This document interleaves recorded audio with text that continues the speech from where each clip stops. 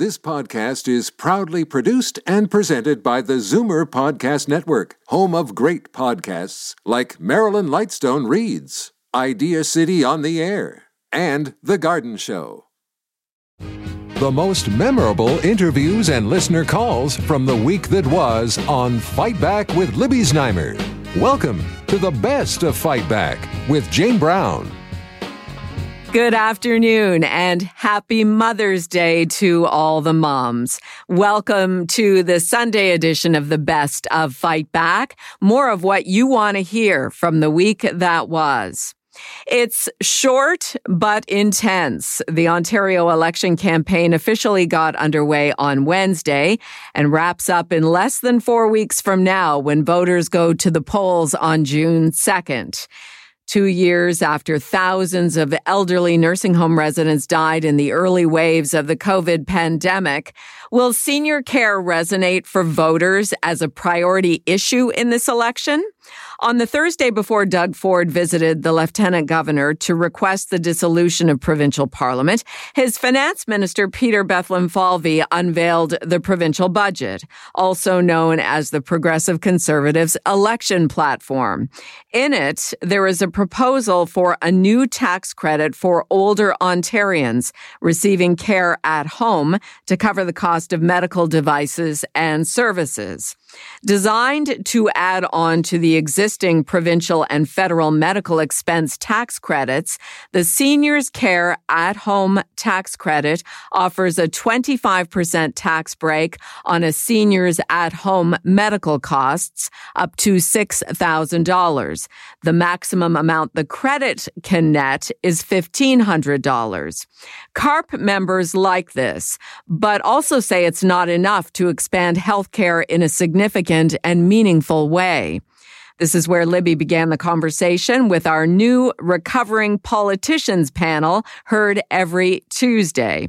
Howard Hampton is the former leader of the Ontario NDP. Charles Sousa is a former Ontario Liberal finance minister. And Lisa Raitt is a former deputy leader of the federal Conservative Party. I see it as a really good step. And I'm a proud member of CARP, actually, Libby. So I agree with them on this point for sure. The reason why I think it's good is it being a refundable tax credit is the absolute key, which means in some cases, folks don't actually make enough income so that it makes a matter. In this case, it does make a matter. It's recognizing that you're out of pocket. There's something secretive within the system of caregiving that if you want to hire somebody to come in outside of home care, if you want somebody to cover for a couple hours, it does tend to be a cash business.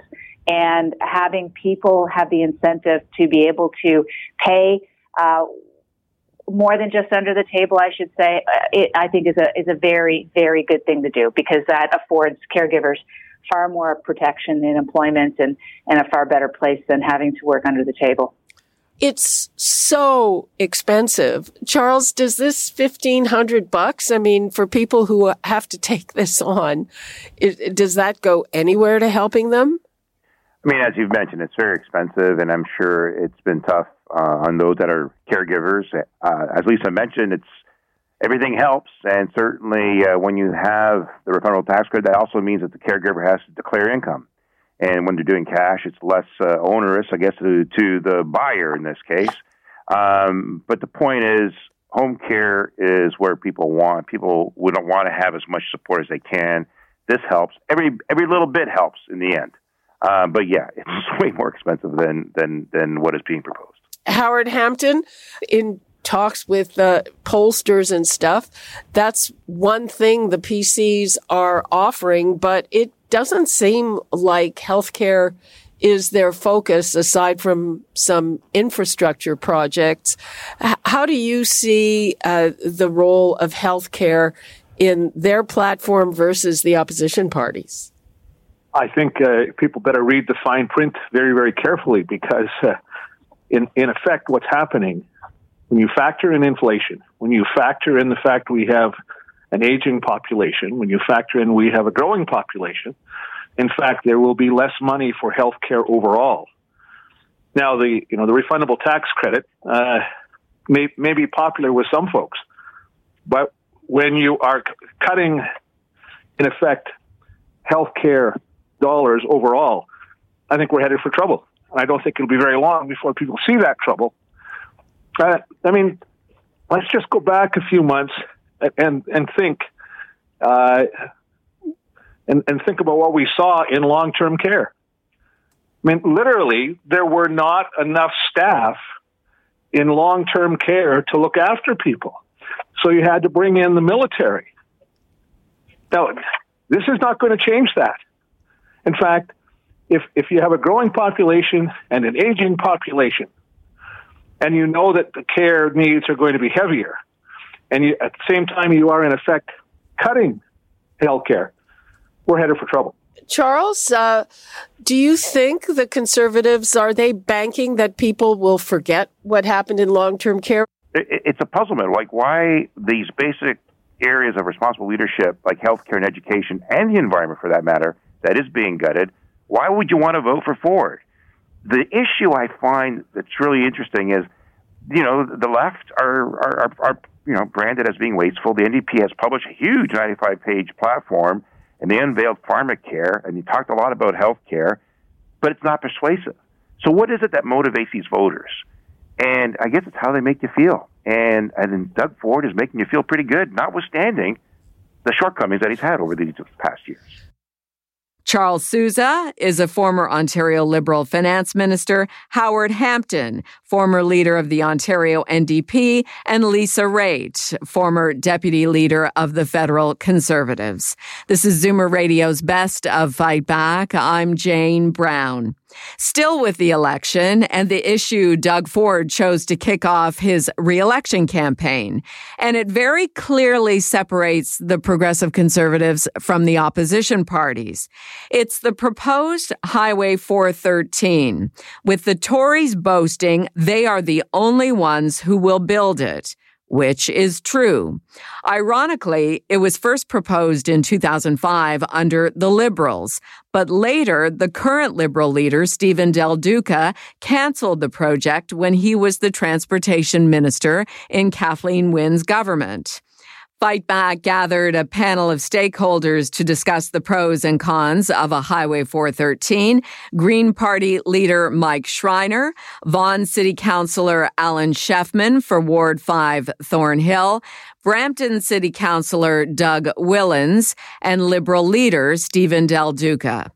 Well, look, I paused the project as Minister of Transportation because I had grave concerns about its negative impact on the Greenbelt, on farmland, on wetlands, on protected spaces. So at the time I paused it, I appointed an independent panel to do a review of the project. They came back with a unanimous opinion that said if it was built, it would cost multi-billions of dollars and only save a relatively small handful of commuters about 30 seconds per day.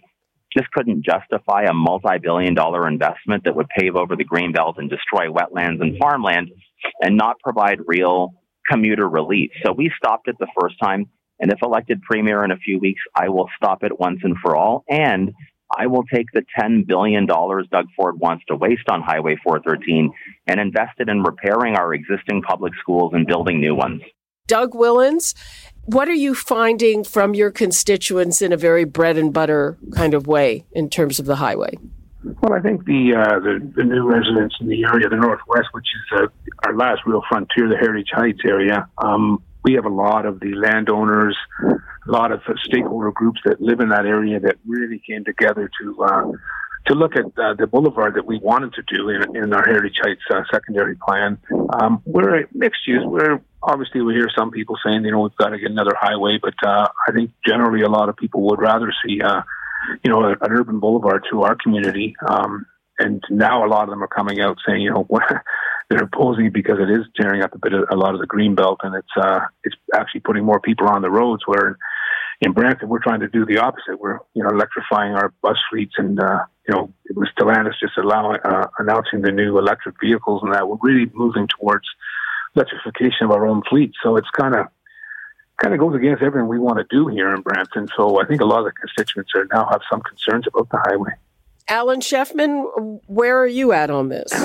I think we're in a very similar position as my friend from Brampton, in the sense that the area of the proposed the path of the proposed highway is 60% in the Greenbelt in Vaughan and 40% in provincially identified prime farmland. So we have both environmentalists, people who are concerned about sustainability, as well as practically the practical landowner, the person who's doing the work, producing food for all of us, who are very, very concerned about their livelihoods. They're going to be destroyed by this highway. So, it's so important.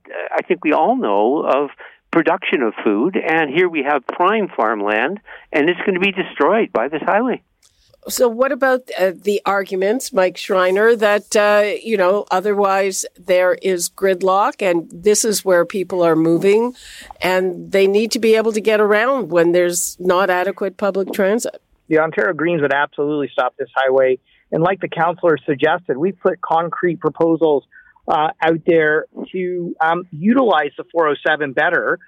It would be far cheaper to have a government-funded dedicated truck lane on the 407. It would cost, estimates are, around $260 million a year, which is a fraction of the $10 billion it would cost to build a new highway. And not only would that help alleviate, truck traffic through the region, it would also help alleviate truck traffic off of the 401 as well.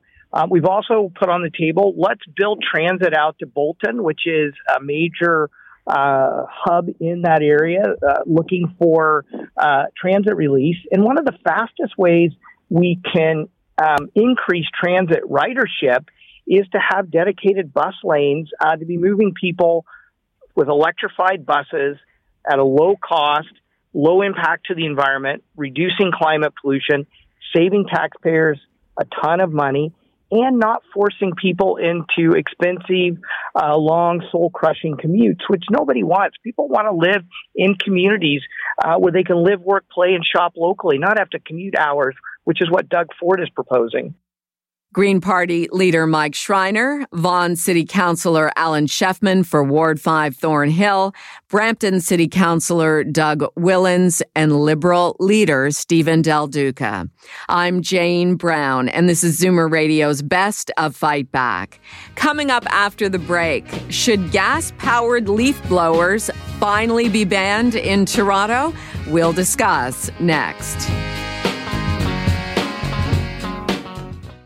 You're listening to an exclusive podcast of Fight Back on Zoomer Radio.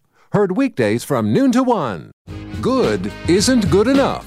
Make way for the best of Fight Back with Jane Brown on Zoomer Radio. Welcome back. It's that time of year when we're starting to hear lawnmowers and leaf blowers as springtime brings people out to their yards to take care of and clean up their properties.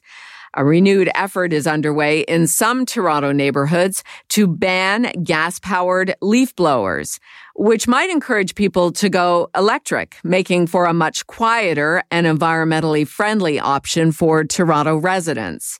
A City of Toronto staff report on what to do about leaf blowers has been taking a very long time, but is due to be released this coming week before it goes to committee.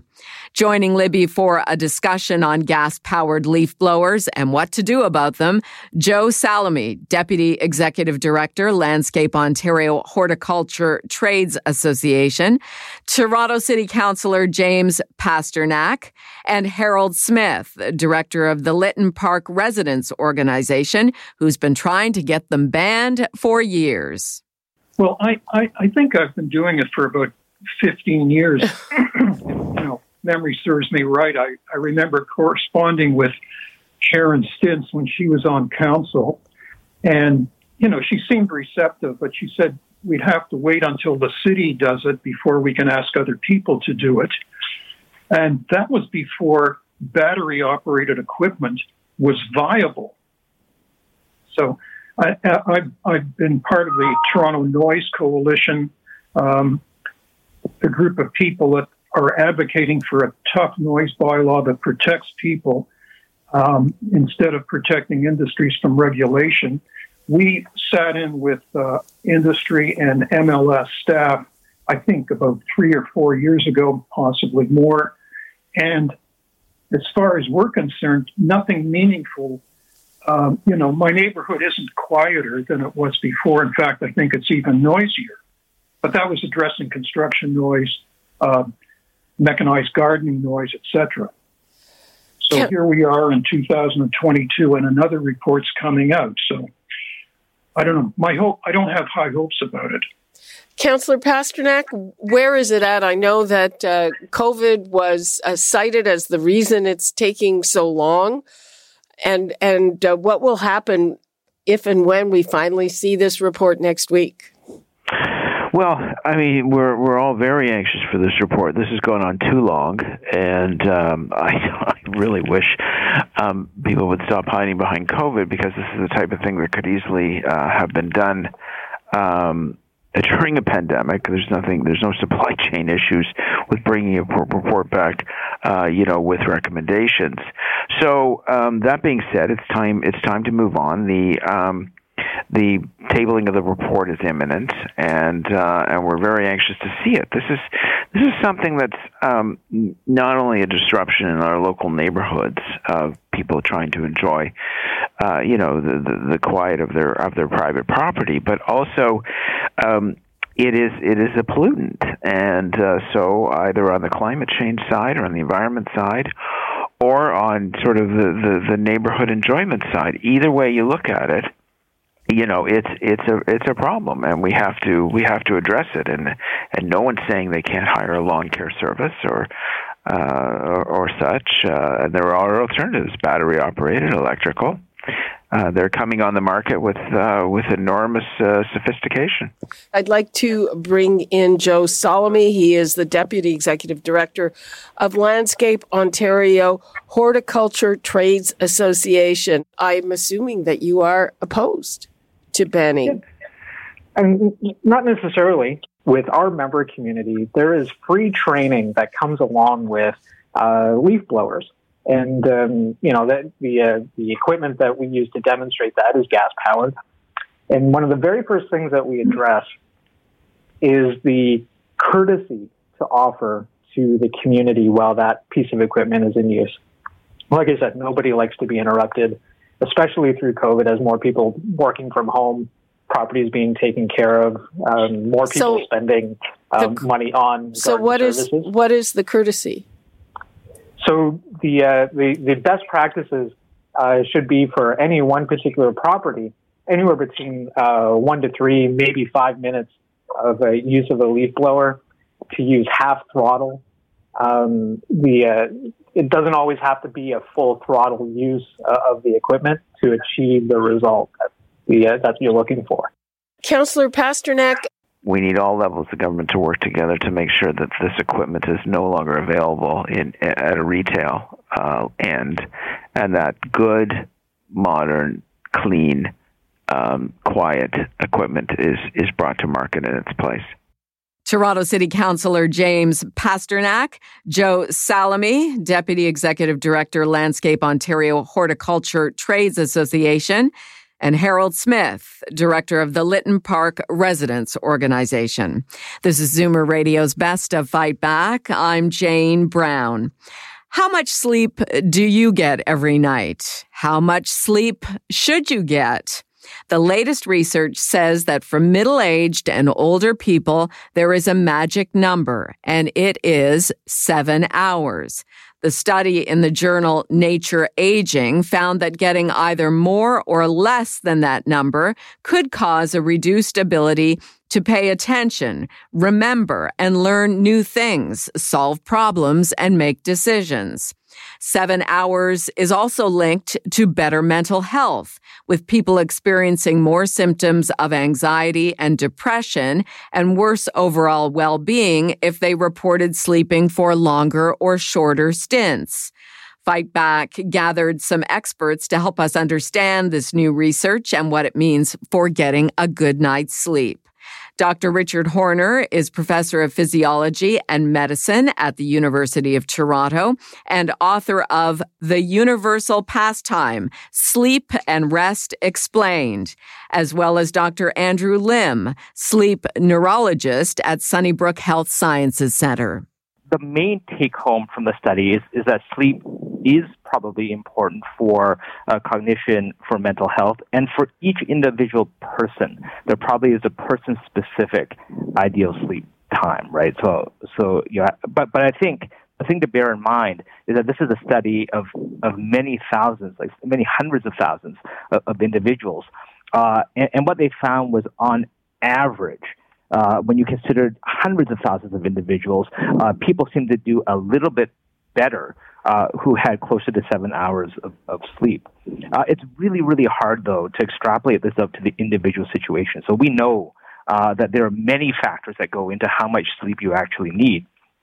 Genetic factors, medical factors, social factors, and that for any given individual, the magic number, so to speak, may be different from 7 hours. So there are some individuals who may need 8 or 9 hours and who would perform optimally with those numbers.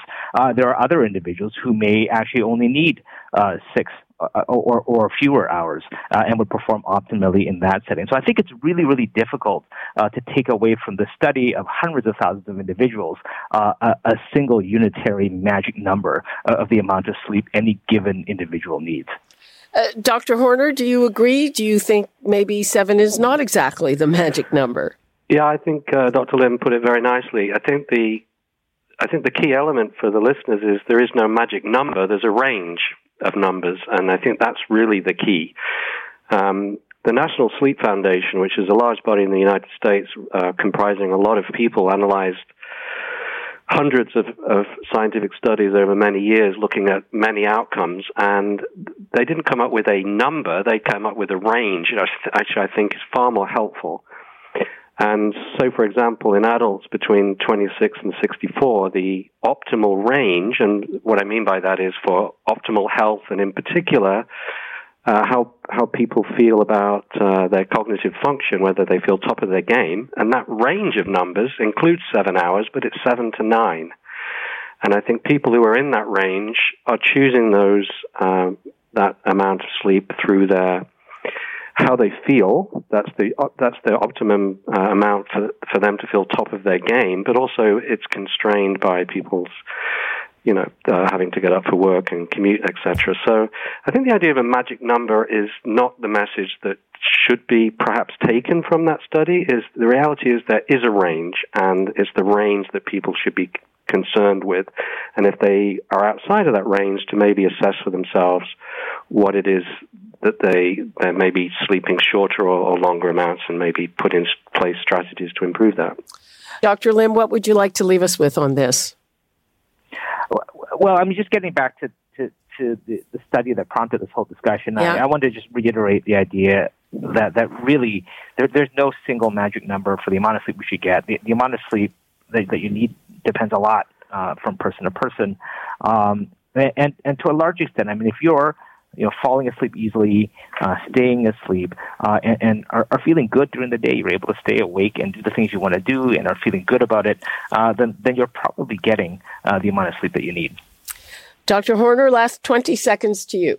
Yeah, absolutely. Sleep is just a wonderful thing. And I think we can all find the ways, and we know them in advance about ways to improve our sleep, and just really go for it, because there's so much benefit and reward from prioritizing it, really.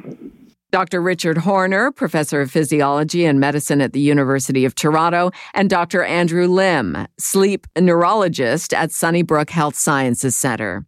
I'm Jane Brown, and you're listening to the best of Fight Back. Coming up, what you had to say about the week that was, and the Fight Back Knockout Call of the Week. You're listening to an exclusive podcast of Fight Back on Zoomer Radio. Heard weekdays from noon to 1. Zoomer Radio, pulling no punches with the best of Fight Back with Jane Brown. Fight Back with Libby Znaimer has the most informed guests on the week's hot topics, and we also rely on you for your valued opinions. Here are some of this week's best calls. Bridget in Toronto phoned about a proposed ban on gas-powered leaf blowers. I guess, this all comes back to our need for perfection. I recently started to build a house up north, and unfortunately, one sunny morning started to hear that sound and thought, really, up here? I think we have to get away from the idea that there's something wrong with having a leaf on your grass. And now, Fight Back's Knockout Call of the Week.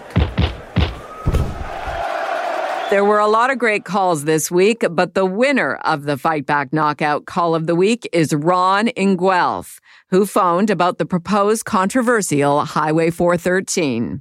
I don't know how the Conservatives can justify it, and I think if there's going to be any debates, either locally and all those ridings to go through it, I think those Conservative candidates and Doug Ford, they've got to figure out a way to justify it. And from what Mike and what everything that I've read, 30 seconds. The other side of this thing is Doug Ford won't cost it. They say $10 billion.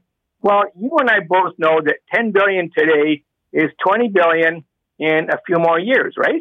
That does it for this week's Best of Fight Back on Zoomer Radio. If you'd like to qualify for the Fight Back Knockout Call of the Week, phone us noon to 1 weekdays. Or if you have a comment, email us at fightback@zoomer.ca.